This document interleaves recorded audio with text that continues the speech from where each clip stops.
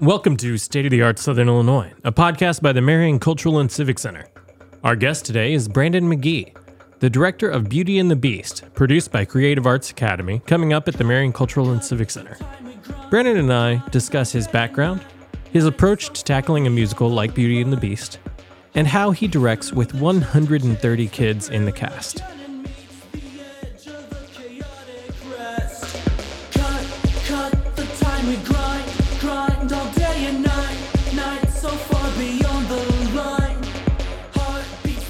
Brandyn, thank you for joining us today. Great to be here. So, you're from Southern Illinois originally. Where did you grow up? I'm originally from West Frankfort, Illinois, which is, a very, very small town. Population of about 8,500-ish, maybe a little less now. I'm not really sure, but yeah, West Frankfort. So, and being from West Frankfort, how did you find theater? How did you land in theater? It's a very, very funny story. So high school, throughout my younger years, I didn't really do any theater. I didn't even know what it was, to be honest. And then in high school, for the first couple years, again, no idea.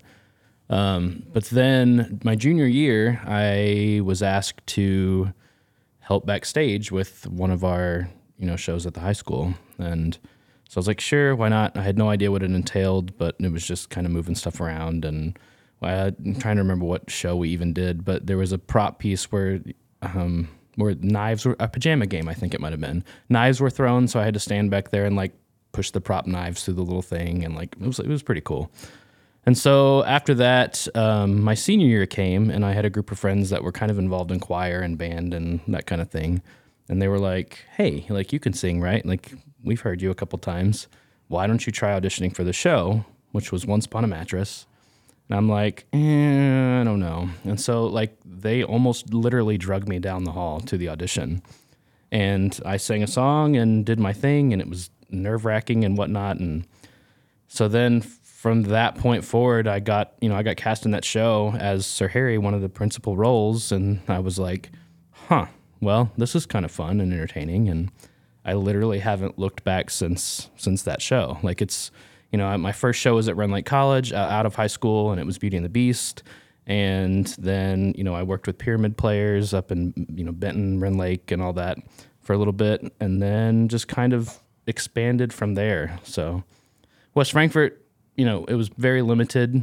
My experience was very limited as far as the theater world goes. But once I saw it and once I did it the first time, it was literally here I am now. So West Frankfort was very typical small town, small program theater, low production. Yeah, very, very much so. Scrappy little high school production. Yeah. We back then, theater there was, we had some really good performers and really talented people. Not that they don't have that there now. They do. I've seen a few of their shows, but it was a stronger time for the theater there in West Frankfort then. And it's, but it was in a small town, and we had, limited resources and whatnot. And so, yeah, it was smaller than, things you would see at the Civic Center or whatever. And productions like that are so much fun because you use resources in a completely different way. Oh, for sure. And use scenery in a completely different way. And and there's a there's a scrappiness to it. Like you're fighting for your art. And there's something wonderful about that in the startup and getting your start in theater rather than starting right off the bat in incredibly high level production. Right. Starting in a scrappy space where it's just people pursuing what they're passionate about and their art. There's a certain fire that can be lit there. Mm-hmm. And that's exactly what happened. They had, most of the auditorium was taken up by wrestling, the wrestling team for most of the year, with wrestling mats in there and everything like that. And they had one small little room off the auditorium where they kept with what limited platforms and wall flats and scenic stuff that they had in that little room. And that's where they also did the makeup and everything for every show. And it was all that one tiny little room. They had the band and chorus room down the hall, but all the theater stuff was kept in this little tiny storage room. And so they would bring that out and paint it in different colors or whatever for each show. And it was just, it was pretty cool how it all came together out of that tiny little room. So yeah, that's neat. But let's start with the first show, Pajama Game, where you worked backstage. Mm-hmm. What exactly about that process made you fall in love with it? Live theater is a totally different experience from movies and whatever. The live audience, that's there. The fact that each performance can be completely different, as far as audience reaction, as far as what happens on stage, how an actor delivers one single line can change the way a whole scene happens. All of that is just really interesting in that some little moments like that can change completely. Whereas in a movie, you film it, may film the same scene 10 times and get the perfect whatever. Well, you don't necessarily get that in live theater. So I guess it was all of that staying on your toes and just the live nature of it with the live audience that kind of drew me into it the most. And you mentioned the knife throwing and Mm-hmm. like even working backstage for that, you had to be so precise with your cueing Mm-hmm. to be a part of the show and to make that moment real. Right.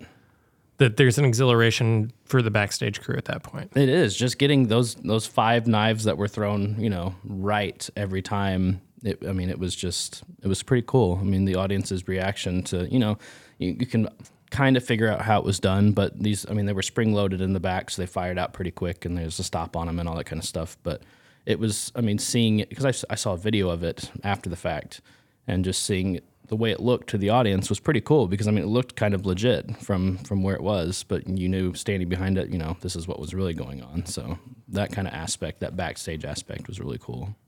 So.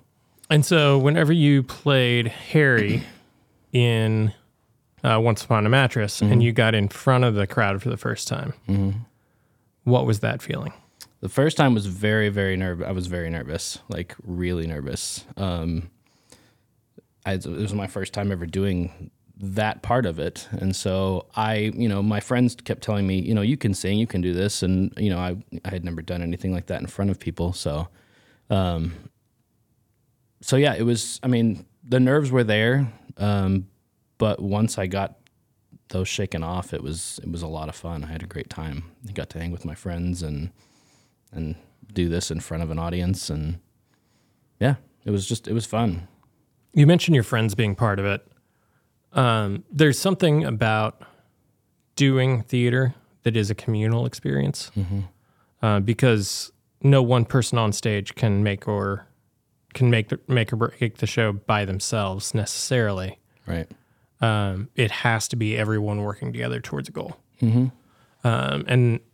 And that type of a communal project whenever you're in high school and you're looking for a place to belong is so important. Yeah. It wasn't just the band and choir and all the, the theater kids that were in some of these shows. Like we had people from, a couple people from different sports teams, a couple people from, other clubs on campus. And so, just seeing all those groups come together in this one form of, entertainment or this one thing was pretty cool as far as community goes. So now you're here as the director of Beauty and the Beast. That's going to be here at the Marion Cultural and Civic Center, September 9th, 10th, and 11th. And when did you decide that you could be on the other side in helping create the show? Well, Kre8ive started 2013, 2014. I was originally the stage manager for Kre8ive, which was backstage and all that kind of stuff. And then kind of was asked if I wanted to direct. And so I said, yeah, sure. I had done so many things backstage and stage managed and seen how a show had come together. And at that point, I had experience, working in the technical side at John A. Logan. Worked in the theater over there for several years before Kre8ive came to me. And so I'd seen all aspects of the show come together from various viewpoints, but I had never been the one to, kind of put all of that together into, a collaborative show. And so getting to do that, being the one to do that, to put all those elements together seemed like it would be, a great fit, I guess, since I had already seen it from so many different angles, the acting angle, the stage management, the, production angle. It just seemed like me being able to see a show from all those angles is what a director is, essentially, and putting together the creative process and the whole thing, as one complete product.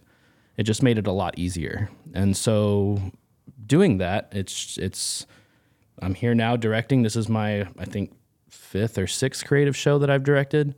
And it's just a lot of fun. I love it. I love the creative process and working with the team of costume designers and lighting designers and set designers and all that, and putting together a really awesome show. So, and I'm glad you mentioned all of the different aspects that come into it and managing all of that together. The role of director for a lot of community theaters, from a traditional organizational role, is really that of both the role of producer and director, because you're really managing the overall vision throughout all of the different elements and bringing all of it together the way a producer would, while being the director for the show as well.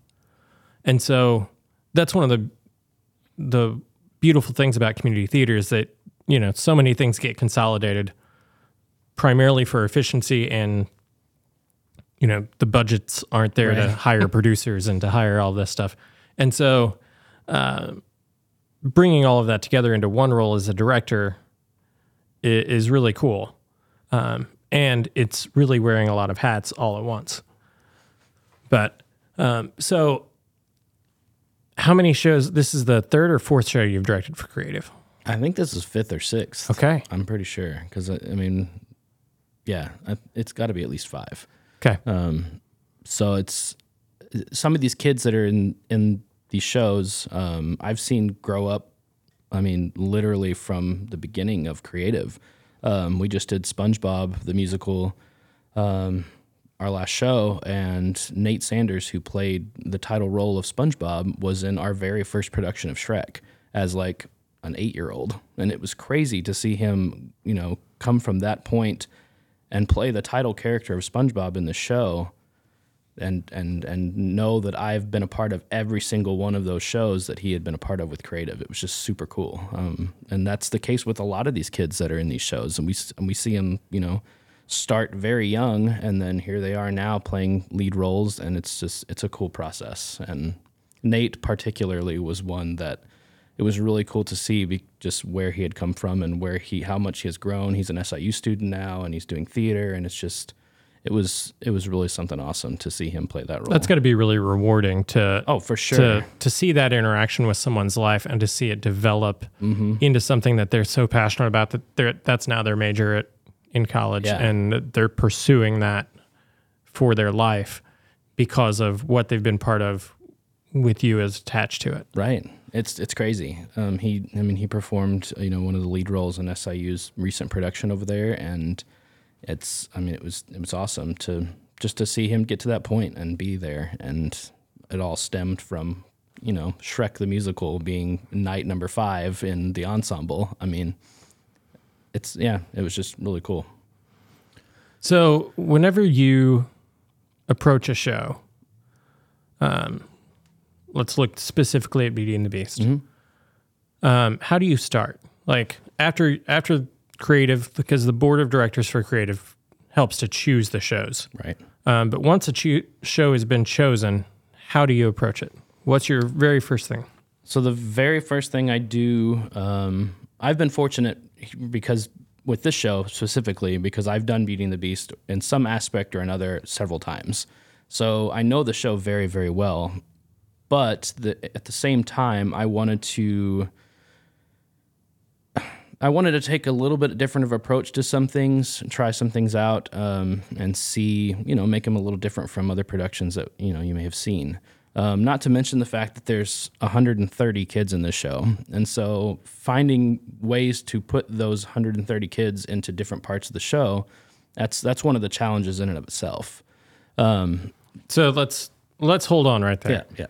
There's 130 children in this show. There is, yes. Because Kre8ive is a children's community theater group, and so the oldest that anyone could possibly be is 18. Right.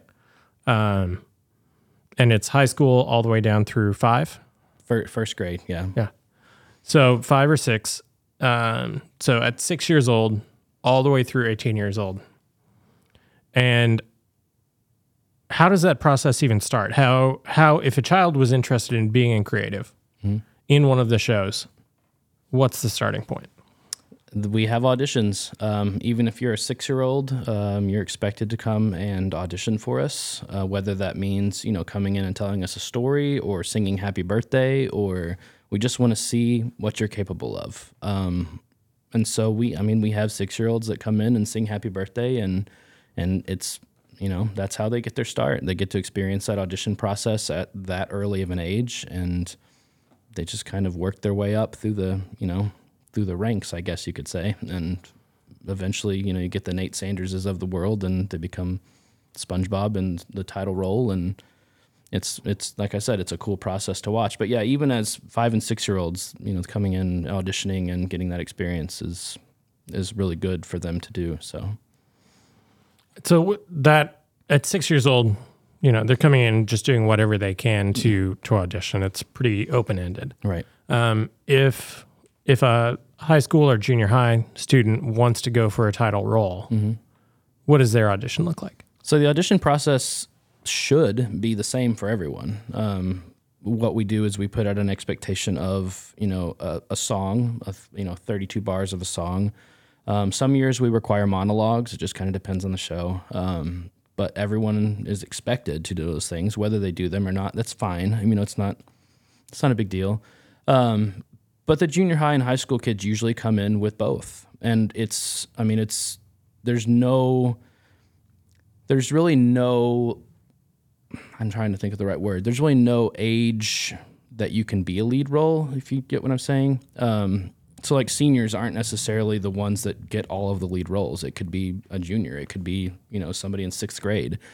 We really just base it off of your audition and your callback, and whoever's right for the role is right for the role. That's how it goes. So how do they get from audition to callback? What's that process? So they do their audition, and they sing their song, do their monologue, and then we create a list of all the kids that we think might be good for each respective role. And then those kids come to another process called a callback process, where we have them sing and read things from whatever show we're doing, and kind of have them match up with each other and kind of read with each other for different characters, and go from there. We decide, who was the best fit and who worked well together, and that's how we piece together the show.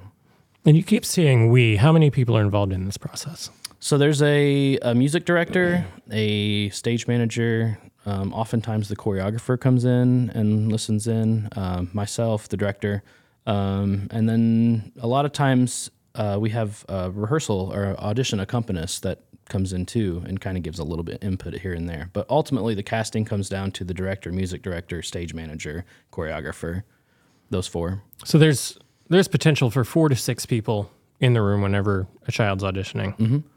And then you guys all work together, figure out who's going to be the best potentials for certain roles. They get called back, and then that same crew evaluates the callbacks as well. Right. Yep. To piece the show together and cast the show. It may take an hour. It may take 5 days to cast a show. And with 130 kids especially, it took a little while to put the kids, into their little groups and whatnot to get them where they needed to be. But we got there, and we have a pretty awesome show coming up. So, and even, whenever Beauty and the Beast is cast, you're figuring out who's going to be best to be a spoon. And yes. A knife and a dish. Yep. So there's a lot. It's not, whenever you're casting, you're not just saying, oh, this is going to be Belle, this is going to be the Beast, this is going to be Gaston. You're dialing it down all the way through 130 plus kids of this is where they're going to fit. Mm-hmm. these kids are going to be wolves. These kids are going to be townspeople. These kids are going to be dishes. Yep. Every one of them gets put in a place, and that's where they go. So it's a challenge. It can be a challenging process with so many kids, but it seems to work, and we fit them where they need to go, and they enjoy the show. So I'm not sure if this is the biggest cast we've ever had in the Civic Center, but it's up there for sure. It's close. I mean, we had a show several years ago that comes close, but I can't remember the exact number. But this is definitely up there. It's a lot of kids. It's a lot of kids. So as a director, how do you piece together a show with 130 children involved? Well, you have to figure out. I mean, there's a couple songs in the show where literally 130 kids are on stage, and I wanted to make that happen where we showed the whole cast on stage. In order to do that, you have to have places to put them. And so the two songs in this show where they're on stage, there is multiple levels involved, multiple platforming and stairs and that kind of thing. So we can kind of put kids up higher so where you can see a lot of them. So just figuring out that kind of thing, we had to divide them up into different groups. So we featured a specific number of kids in different songs. And just figure out times to bring them in to where they can have their moment on stage amongst the masses. And so we've done that, and I think that we've done it pretty well. I think that we've really kind of divided things pretty evenly. We have a group of featured dancers in the show that we've put in select. They're the wolves, and they're the the napkins are the most dancey of the castle objects in the show, and so those featured dancers are the napkins and so it's just finding those moments to feature everyone and making sure that everyone has, even if it's just a short amount of time, their moment with their group of, objects or characters or whatever, where they can be seen from the audience and not, just be hidden in a group of 130 kids. And so just strategically planning out each scene and who's going to be in those scenes. And I mean, that's all part of the production process. So. And so every child involved is in at least 2 scenes, possibly 3 or 4. Right. So they've got some involvement. With only being in that many scenes or songs, what does their rehearsal commitment look like? If they're just starting out and they're just going to be in the chorus, what does their rehearsal commitment look like? So we have always taken pride and have been very careful, we being Kre8ive, in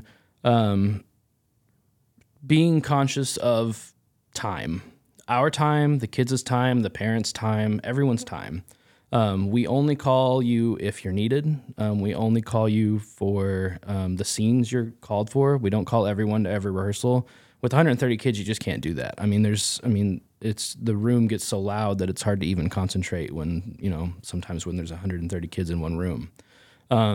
So we divide up our rehearsal time and we split it up by scene and call whoever's needed for those scenes. And then towards the end of the process, when we're putting the whole show together, which is about now, these last couple weeks, we do have to call everyone so that way they can practice coming on when they're supposed to and doing, know the order of the show and whatnot. But up until this point, we really only call specific groups that are needed. So it makes it really easy. So some of those kids would only be there for one rehearsal every week or so. Right. As opposed to the leads that are there a lot every day of rehearsal for the entire run of rehearsal. Right. And that's something new to some parents too, to not have their child called for, maybe a whole week is unusual. And so they're like, whoa, did we miss something? Did we forget to come to rehearsal? And we're just like, no, you just weren't needed. Like, we didn't call you. We're not doing those scenes. And you just want to be respectful of your time. So that's what we try to do. So what does communication with the parents look like whenever it comes to Kre8ive? Because whenever you're dealing with that many kids, there have to be certain communication mechanisms that are more advantageous. So having a great stage manager is key, and Jeff Kiesler-Bird is one of the best stage managers in this area. He is so organized and so efficient and so has everything so planned out that it's great to have him on board for the show and work with him for, several shows. We We have a Facebook group. We have an email group. Everything gets posted or sent out via both of those things, so that there's two methods of communication. A lot of parents prefer the Facebook group, and a lot of parents prefer the email.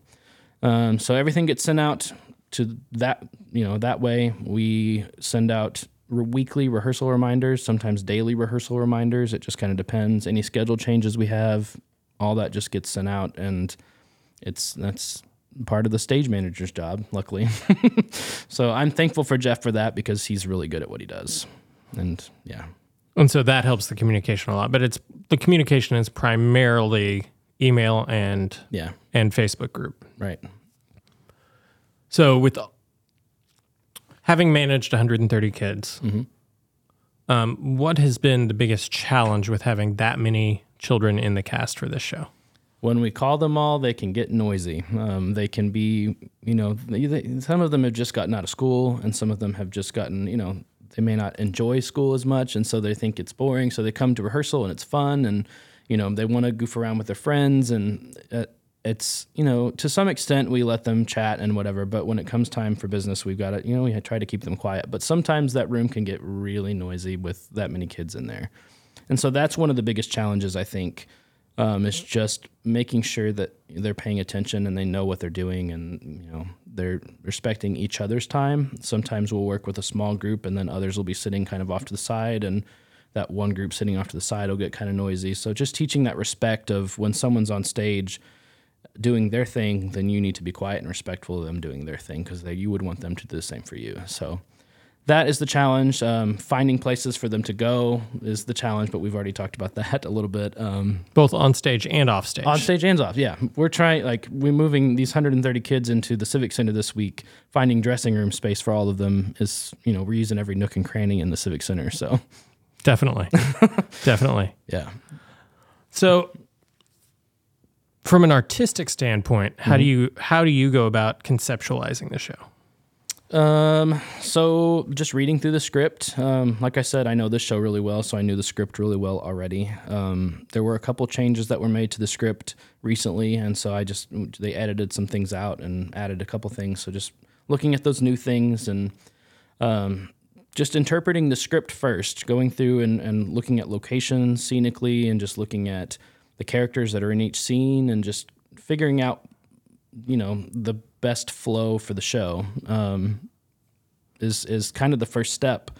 Just familiarizing yourself with the script. The next thing I'd like to do is then think of like the scenic design, I guess, aspect of it.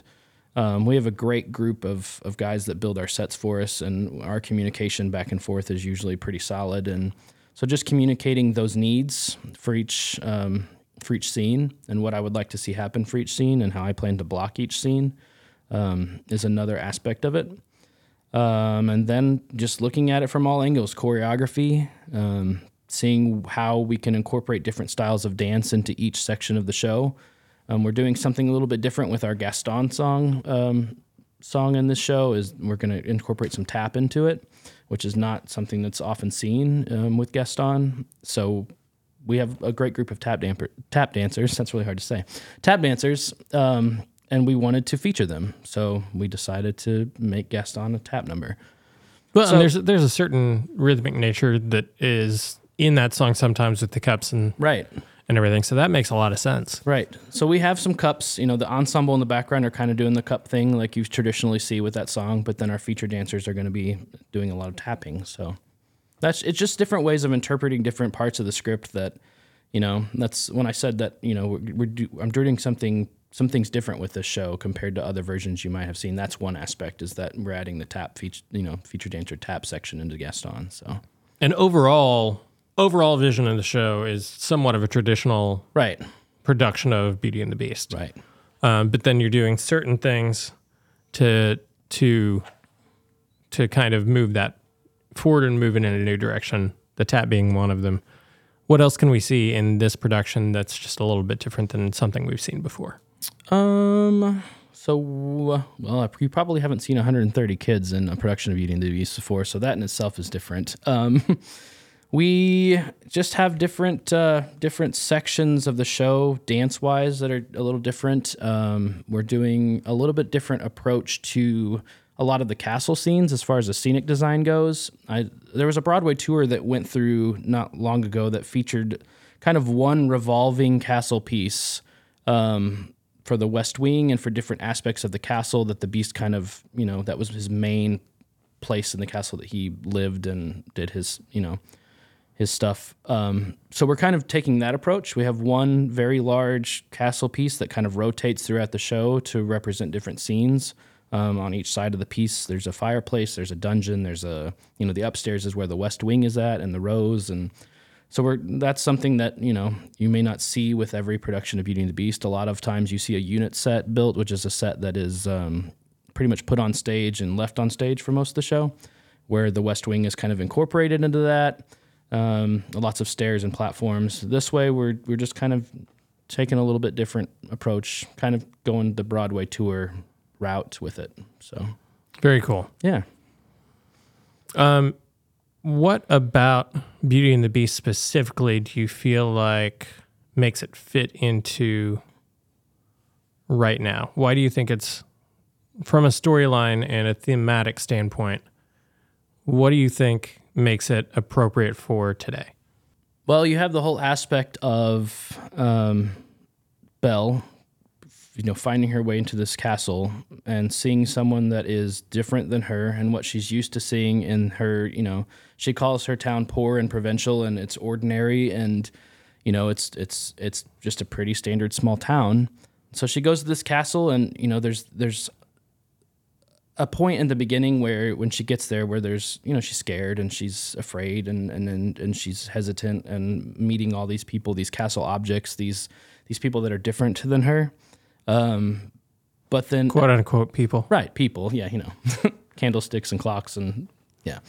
But then she, in the end, falls in love with a beast, and not because of what he looks like, but because of who he is and how he grows throughout the story and how, he becomes someone that she falls in love with. And it's not because of his appearance, it's because of who he is on the inside. And yes, he becomes, a handsome prince in the end and whatnot, but that is not the reason why she fell in love with him. It's not because he lives in a giant castle. It's not because, she's afraid of all that at the beginning, but it's because of who he is. And I think a lot of that can be transferred to today and to our society, to where, you can fall in love with someone that looks different, or that is, may live in, some different area, or I don't know. I don't know what the right words are, but what they are inside is what you fall in love with, and not what they are on the outside, I guess. And so that's what this story is all about, especially with the castle objects and all of that.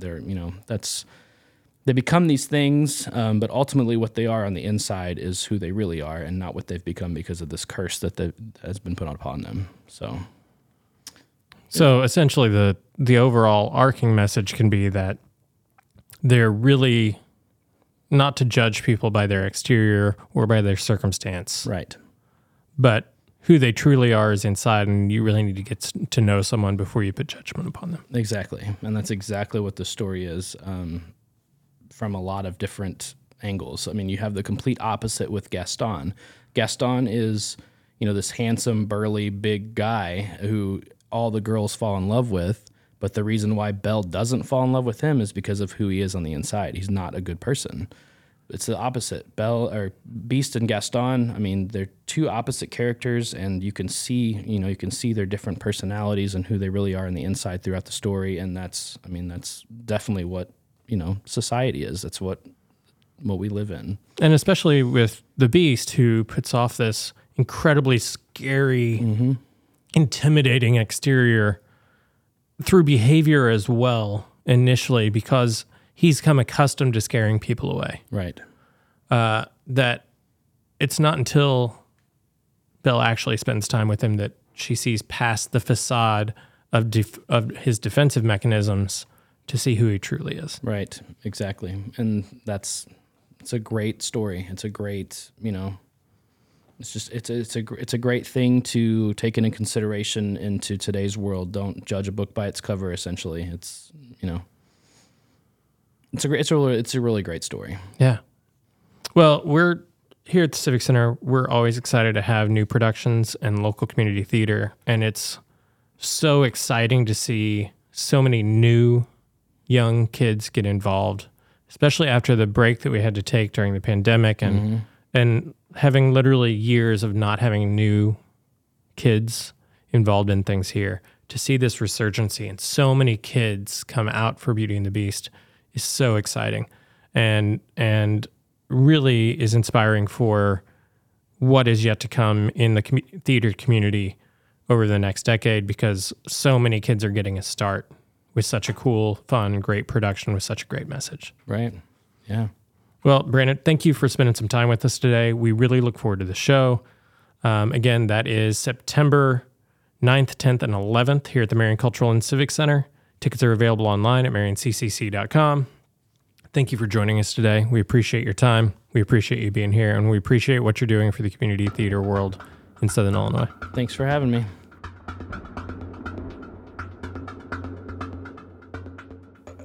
Thank you for joining us for State of the Arts Southern Illinois, a podcast by the Marion Cultural and Civic Center, featuring local artists, artisans, musicians, arts organizations, and arts events in Southern Illinois, as well as touring artists coming to the Marion Cultural and Civic Center. Special thanks to Brandyn McGhee for his time speaking with us today, and a special thank you to Wingtips for providing this episode's soundtrack. Join us here every Thursday morning for a new episode on Facebook, YouTube, or whatever audio podcast service you prefer. And now for Repetitive by Wingtips in its entirety.